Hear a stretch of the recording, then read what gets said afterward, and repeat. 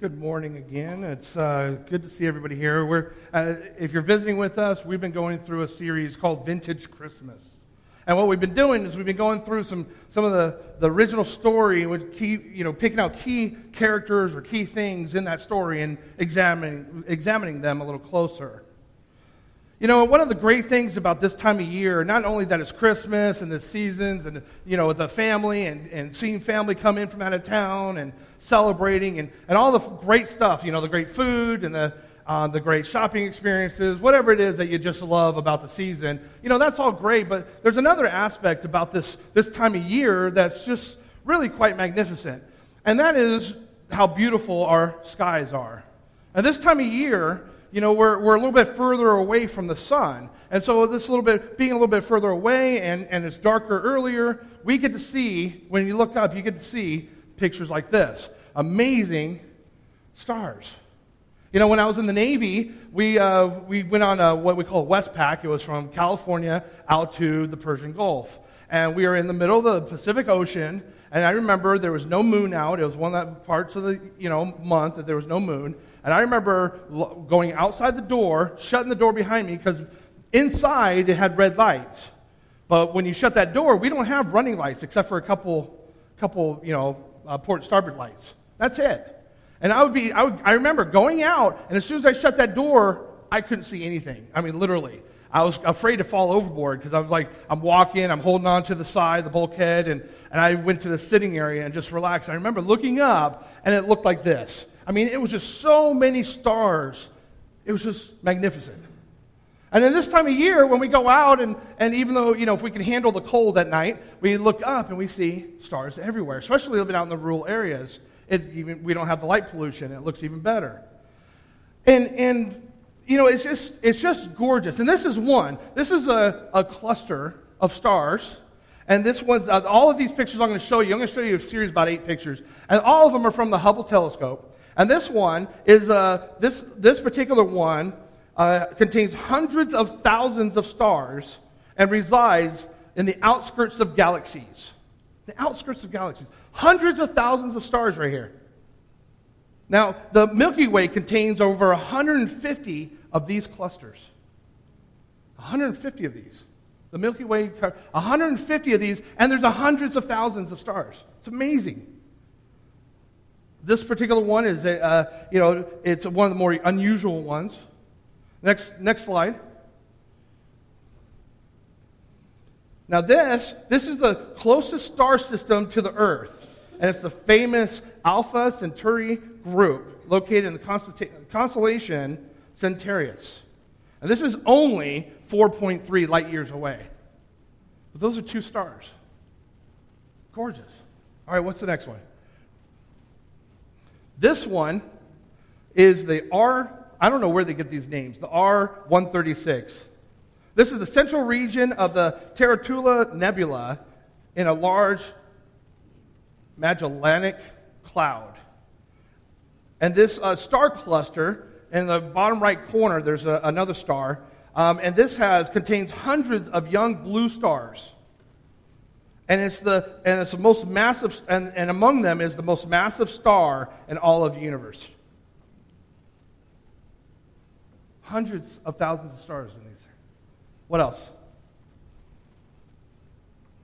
This starburst galaxy named, you see the title in there, the NCG +7 -33 -027, whatever that means. I just think it looks cool. So this starburst galaxy named this galaxy lies some 300 million light years away from us. 300 million light years away. And it's currently experiencing an extraordinary high rate of star formation. This is a starburst. All right, the next one. Now, this one was discovered in 1835. It's also a starburst galaxy, and it's located about 50 million light years away. And it's this spans 15,000 light years. That's how wide this is. 15,000 light years wide. And it's over 50 million light years away. And now the next one's one of my favorites. Look at that. Is that beautiful? I mean, come on, that's gorgeous. This is a wolf star, and it's called the WR31A. It's a Wolf-Rayet Nebula, an interstellar cloud of dust, hydrogen, helium, and other gases created around a star. And this one is expanding. It's currently expanding at a rate of 136,000 miles per hour. That's how fast it's going. 136,000 miles an hour. Now, my favorite out of all of them is this next one. Any of you guys know your astrological sign, like Sagittarius and all that? I know we don't believe in that, but do you know what yours are? Now, this one's a Virgo. And any Virgos out there? Yes, I'm a Virgo. So this is, actually, go back one.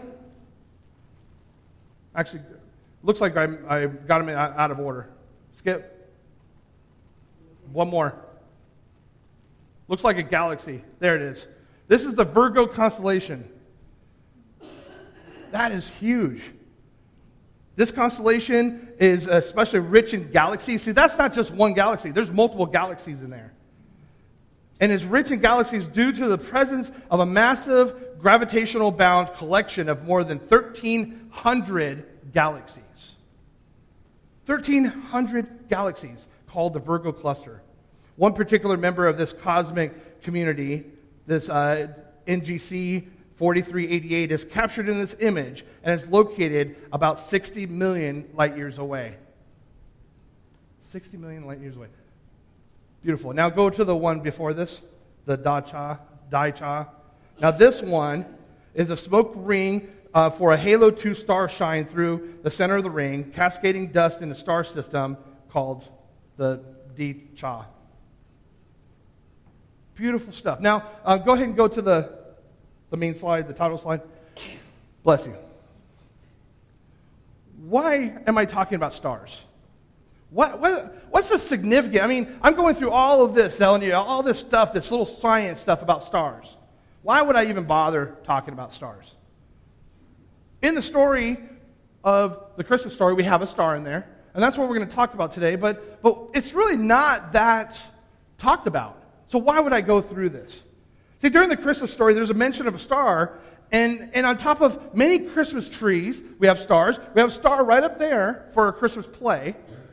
Very important. We have stars. You know, a lot of times we have stars around as a decoration, whether it's hanging on a tree or on top. In my house, we have a star that we put on top. So you know, star is clearly significant.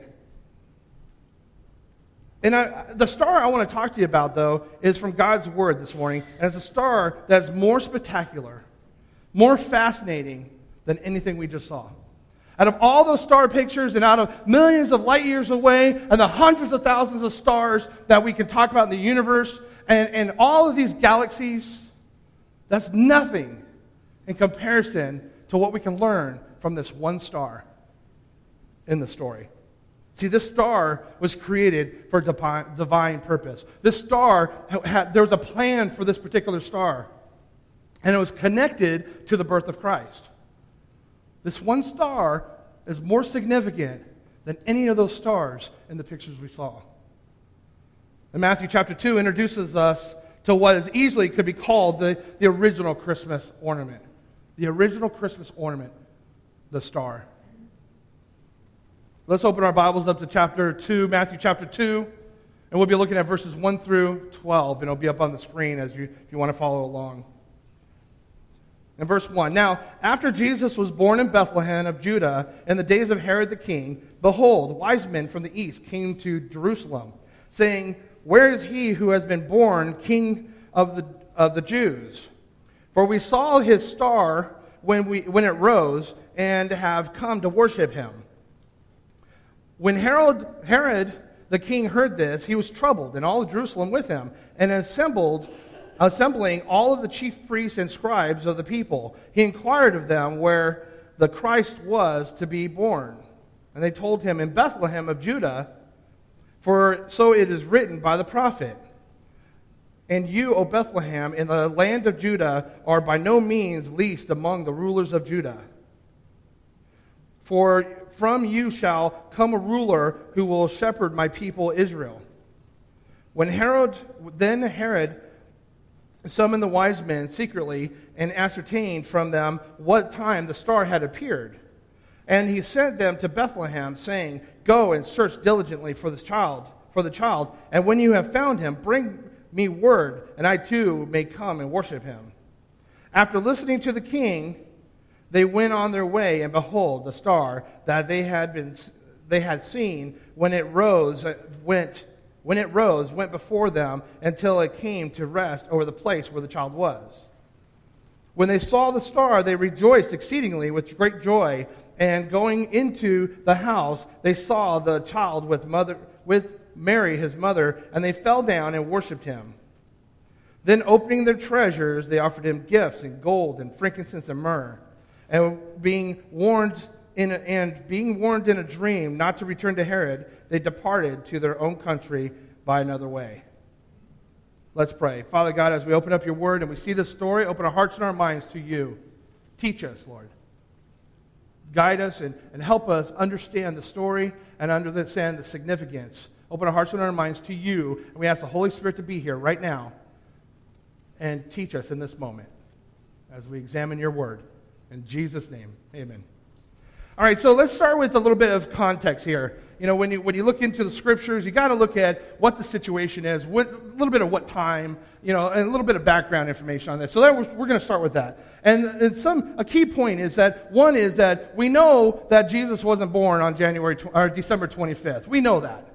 We know that throughout history, the Christians, or there was a Roman holiday that would happen, and during this Roman holiday, a lot of people were off during this holiday, and so they started celebrating Christmas during this time because they already had the time off. And it was also in response to this pagan holiday that the Romans were doing. So we know that, and we also know that it was probably more closer to the spring, because if you look at Luke chapter 2 verse 8, it talks about the shepherds leaving their flocks, or they were watching their flocks at night. And the reason why a shepherd would watch their flocks at night is because that's when they most likely would deliver a lamb. So they would in the springtime is when a sheep would reproduce more, and therefore they would start working at night to make sure that their lambs were taken care of, and if there was one born, they were there to take care of that and help that lamb. So we know that it was probably around that time. Now we also know in studies that Jesus was probably born around 5-6 BC, around that time. Most scholars agree that it's about 5 BC is the correct date. And the reason why we have, our dates are AD versus BC, dates are off a little bit, it's just because they were off in the beginning when the Roman calendar came. But if he was born around 5 BC, we know that Herod died at 4 BC. So we know the Magi, these Magi that we're talking about, they showed up after the birth. So he wasn't at the stable or in the beginning. It was actually probably a year, maybe 2 later, that these Magi saw the star and were convicted, and God led them to see baby Jesus. So Jesus was a toddler at the time, a little guy, running around the house. Now, Mary and Joseph, they also, what we know about them is that they weren't homeless anymore. The census is over, and they have moved into a house. Because if you look closely, it says that the Magi showed up and went into the house and worshipped Jesus. So they're established now. I mean, it's been a little bit of time. They probably went through the Jewish ceremonies already of circumcision. They've already had some time there. They've already done the normal customs. They've moved into a house. They're a married couple now, and they're raising their child. And they've settled in. Now the Magi is another thing we need to look at is who they are. Now, these guys were more they weren't kings. A lot of times when the stories, they talk about these Magi as if they're kings, and they weren't kings. They're more of a combination of priests and wise men. They were the philosophers of the time. And they're probably from Persia. And they would look at astronomy. They would use astronomy to look at the stars and study the stars and make assumptions and predictions and those types of things. And they would speculate about things, about what's going on, and maybe even try to prophesy through this. And they played a very important political and religious role in the community. And they had a lot of authority. That's why when they showed up, they were able to go directly to the King Herod. It wasn't like they went to the local priest or the local synagogue or something. They went directly to the king because they had some status. And we also know that they had a pagan background and they had a very powerful influence. They had a powerful influence probably in Babylonian and definitely in Persia. But what's interesting is that they recognized and worshiped the Christ. Even though they were pagan and they studied all these other things, when they saw the star, they went and they worshiped Jesus. And it's interesting because they actually know something about Jewish culture. They knew the prophecies. They knew what was going to happen. They were obviously they were pagan, but also at the same time they probably studied in depth the Jewish culture, and they knew the Old Testament scripture. And in the midst of this verse, we see the star. This out of all these characters, and we could go on about the Magi. We could talk about Mary and Joseph. We could talk about all these things. But what's interesting is that in the midst of this, there's a star. And we have placed a huge significance on this star and throughout history and throughout our Christian traditions. But why? Why do we put such a significance on this? The Magi commented in verse 2 to King Herod about it. In verse 7, King Herod asked the Magi about the time the star appeared. He's like, okay, okay, guys, when did the star show up? What time of year was it? What day was it? So they can figure out where to go. We also read in verse 9 on how the star rested over the place where Jesus was. So what is it about this star? What exactly is it? Why did God use this star in such a way? Now, the Bible is largely silent about the star. It doesn't. You look through the Gospels and the birth story, and we see the story in other Gospels, and we go, okay, where the Magi hear the star, there's a reference to it, but there's really not a whole lot about it. So really, what can we learn from this? See, some people have suggested that it was Jupiter, and that's what the star was. It was actually Jupiter there. Some other scholars say that the idea was a combination of Jupiter and Saturn, and they thought that it probably made like the ichthys, the Jesus fish that we see on the back of cars. They claim that those Jupiter and Saturn came together and formed this fish, and that was the first symbol. Some people might have said it was a meteor. Some people suggest it was a comet. None of these ideas are really certifiable. None of these ideas are even really credible in any way. They're just guesses. But here's what we do know. Here's what we do know about the star. Is that the star of Christmas speaks of God's glory. The star of Christmas speaks of God's glory. The star in the sky was the original Christmas ornament, and it speaks of His glory. What's your favorite kind of ornament? Go ahead and throw out your favorite ornament. Is it the star? Is it those little glass balls? The red and blue and different ones? Is it the Christmas pickle? Who knows? What is your favorite one? Is it the star? See, most ornaments reflect light. When you go to the store and you go to Walmart and you walk down and you see all these ornaments, most of them have glitter on them or they're shiny and they reflect light in some way. See, the original Christmas ornament is the Christmas star, and it reflects God's light and God's glory. Why do we, the stars that we looked at, when I was in the Navy, and I told you that story a minute ago, and I looked up and I was amazed at that. Why do we look up in the sky at the stars? We look at it because it's beautiful, right? We look at the stars because it's gorgeous. But also, doesn't it do something to you when you see millions of stars and it just kind of makes you feel a little small? We look at these stars and we say, wow, look God created that. That's amazing. I could get speechless thinking about the pictures that we saw, the millions of galaxies that are out there. And we watch these things and we look at these things and we're in awe, inspired, and wondrous God who created these things.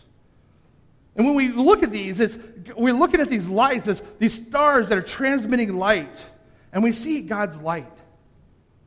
See, God set those stars in heaven. He placed every single one. And it is God who allows that light to transmit. It's God who keeps those things in existence. It's God who put them there in the first place. All throughout the Bible, there's lots of references for light and God's glory. We see it all through Scripture. There's this phrase, this references to light and reference to God's glory. All through Scripture, even Old Testament. Look at Exodus 13:21. See, it was the light that God led the people of Israel outside and wandered. And God's light led them to a new place. In Exodus 13:21 it says, "And the Lord went before them by day in a pillar of cloud and led them along the way, and by night in a pillar of fire to give them light, that they might travel by day and by night." So there you have a reference there of pillar of fire and light. God was leading the way with light. He was lighting the way for them. Okay, and when God called Moses near him to come up on Mount Sinai, God's people saw the glory of God like a radiant light. Look at Exodus 24:15. When Moses went up on the mountain, and the cloud covered the mountain, and the glory of God dwelt on Mount Sinai, and the cloud covered it for 6 days. And on the seventh day, he called Moses out of the midst of the cloud. Now on the appearance of the glory of the Lord was like a devouring fire on top of the mountain in the sight of all the people of Israel. Fire. See, there's a reference to God's power and God's glory with reference to fire. God's glory and God's light. God allowed Moses to inscribe the Ten Commandments on stone tablets. And when Moses returned to the people, do you remember what happened? His face was glowing because he was in the presence of God. His face was glowing. And if you look at the scripture, it says in Exodus 34:30, Aaron and all the people of Israel saw Moses, and behold, the skin on his face shone, and they were afraid to come near him. Now that word shone, and a lot of your Bibles will probably say radiant. It's the more common translation is radiant. His face radiated and glowed because of God's glory. When Jesus went up to the Mount Transfiguration, up to the mountain in the presence of James and John and Peter, Matthew 17:2 says, "And when he was transfigured before them, and his face shone or radiated like the sun, and his clothes became white as light. And behold, there appeared to them Moses and Elijah talking with them."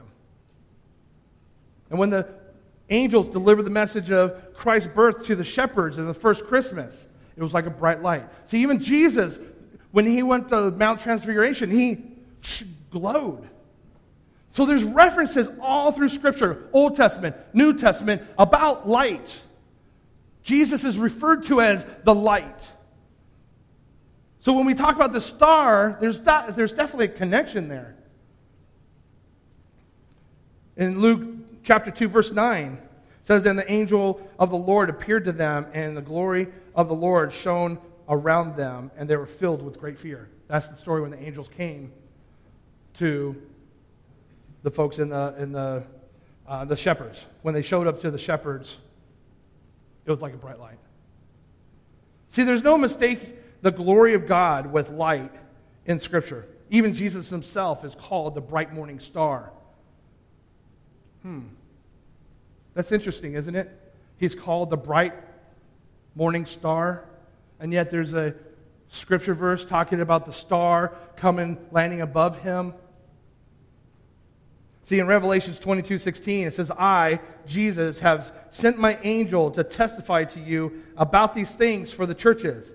I am the root and the descendant of David, the bright morning star." See, there's always these references to light and God's glory. God, his glory and light consistently throughout Scripture and very much present in the original Christmas story. See, ornaments shine because light is reflecting on them. See, when we have these ornaments, when we put Christmas tree lights on, right, and they shine, they sparkle because there's light being shined out. I mean, have you ever had a Christmas tree that didn't have lights on it? If you did, it wouldn't sparkle too much, would it? It's the light reflecting all that glitter and all that stuff that's reflecting back. And it brightens up your tree. It makes it beautiful. It makes it reflecting all this beautiful light everywhere. See, it's interesting because Christians shine because of God's glory is reflecting on them. Christians shine because God's glory is reflecting on them. You shine when God's glory is reflecting on you. So I have a question. What kind of ornament are you? Are you one that reflects light? God's glory or not? It reminds me of a story of a particular family that had a Christmas star that was lit up every year. They just loved it. It was a family tradition for many, many years. And they would get it out, and they took care of it, put it in a special box. And one year, the batteries died on it, or something happened. The light bulb burned out. So what they did was they said, okay, we'll just put that away for now. And they packed it up and put it away with the intention of doing something later. A year goes by, nothing. 2 years goes by, nothing. They forget about it. 3 years goes by, nothing. They forget about it. Then one day the dad comes and says, you know what, we need to do something with this. We need to get this out. And so he took it out, he fixed it, put a new bulb in it, and brought it right back out and put it back on that tree. And it again became an important part of the Christian tradition, or the Christmas tradition in that family. The story reminds me of the testimonies of too many churches and too many Christians' lives. See, once they allow God's glory to reflect and shine in their lives, and then something happens. It fails to shine, and it loses its brightness. And they just shut it aside. At one time in our lives, maybe we were shining God's glory, and we were sharing the gospel, and we were teaching Bible studies, and we were loving other people, and our light of Christ was shining in our lives, and then something happens, and we just kind of start putting it aside, and it's no longer important. It's no longer the center of our lives. It's now just packaged up and aside. We might take it out once in a while and look at it, maybe turn it on once in a while, but we don't really celebrate it or use it. It's just not in our life. The solution, however, is simple. If we desire to be like that original Christmas ornament, the Christmas star, full of God's light and God's glory, full of God's grace, then we need to allow God's glory to be absorbed into our lives, made known in our lives, and through each of us, lived out in our lives. We want to see God's glory. We can't just put it on the shelf. We got to live it out loud. We have to embrace God's light and let it shine through us. Let me ask you a very personal and individual question this morning. Now, only you can answer this. I want you to reflect on this. Take this question serious. Is your life like that star? Are you allowing God's glory to reflect through you? Are you allowing God's glory to reflect through you? God wants to use each and every one of you as instruments of His glory and His grace. But we are completely surrendered, but we have to be completely surrendered to His will in order to do that. We have to be willing to do whatever it is He wants. We have to be willing to surrender completely to Jesus. You see, not only did the star speak of God's glory, but it also speaks of God's guidance. Are you allowing God to guide your life? Are you allowing God's glory to go through you and also guide you? Now, what is the guiding light in your life? Now, I'm not talking about the soap opera. I'm not talking about that. I'm talking about real life. Is God guiding you? I'm talking about Jesus.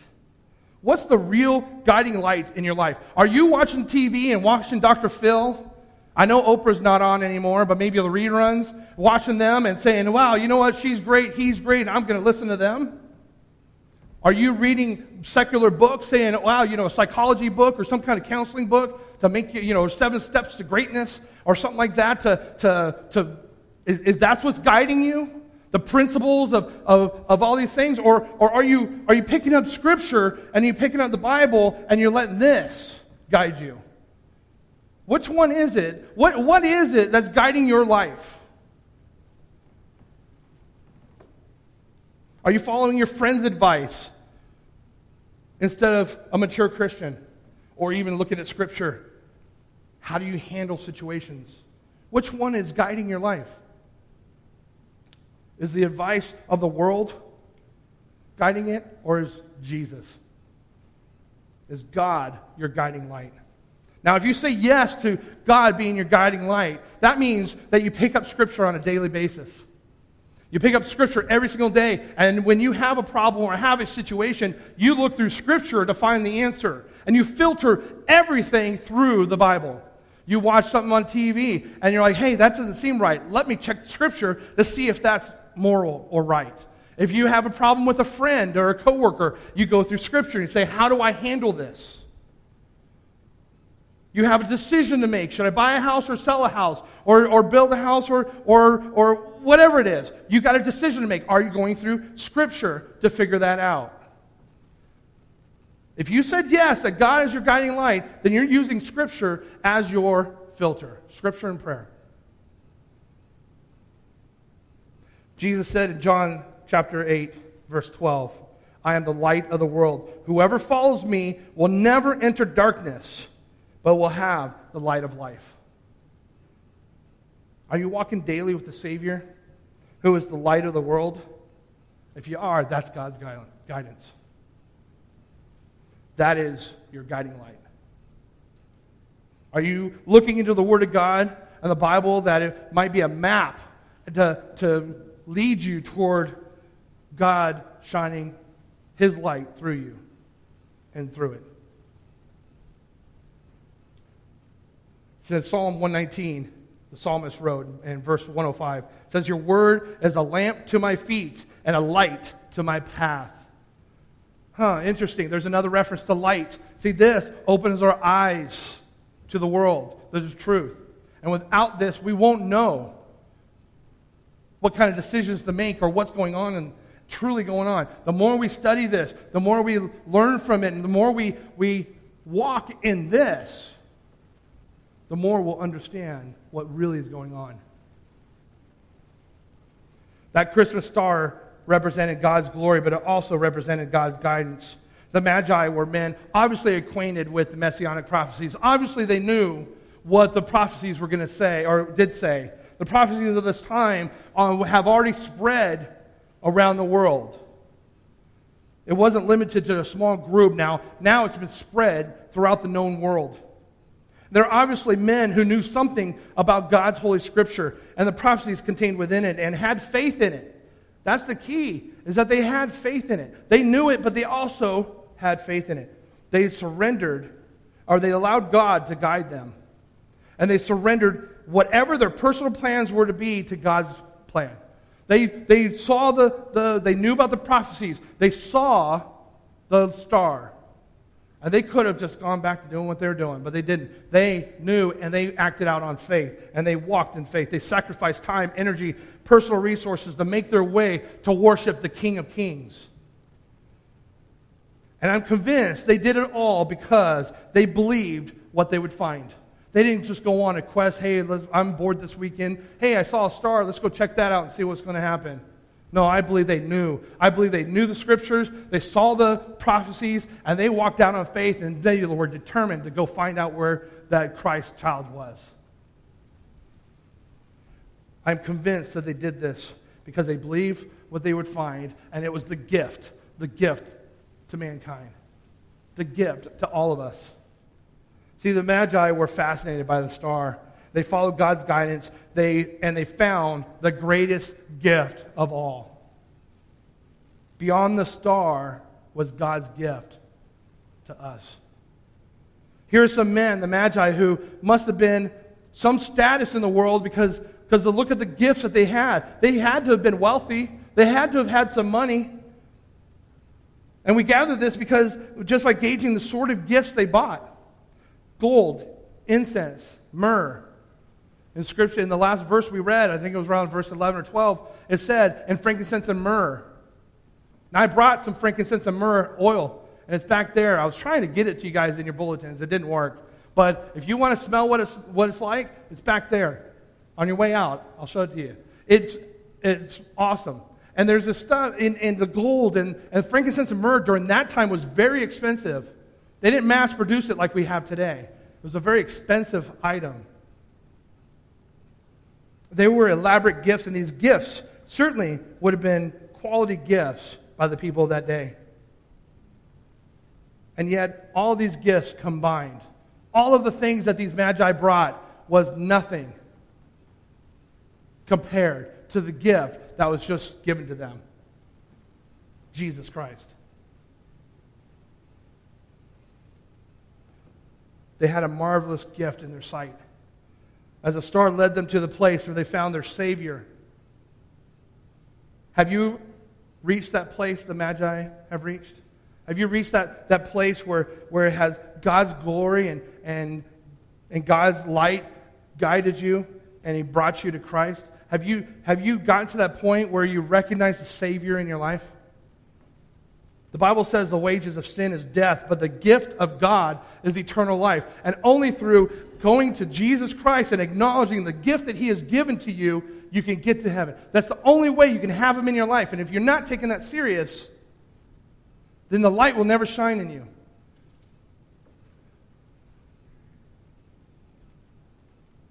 It's not a gift with a bow. It's not a gift with a bag, but rather a gift beyond the star. A gift beyond a town called Bethlehem. A gift of a baby, Christ the Lord. Not only did He come to live on earth, but through His life, death, and resurrection, He gave us eternal life. He gave us a gift to be able to spend eternity with Him and with others who have accepted that dedication and accepted that gift, that simple gift. But you have to receive it. If I offer you $5, if I go over to John here and I say, John, I got $5 and I have this gift for you, no strings attached, it's yours. You have a choice, don't you? You have a choice to take it or leave it, don't you?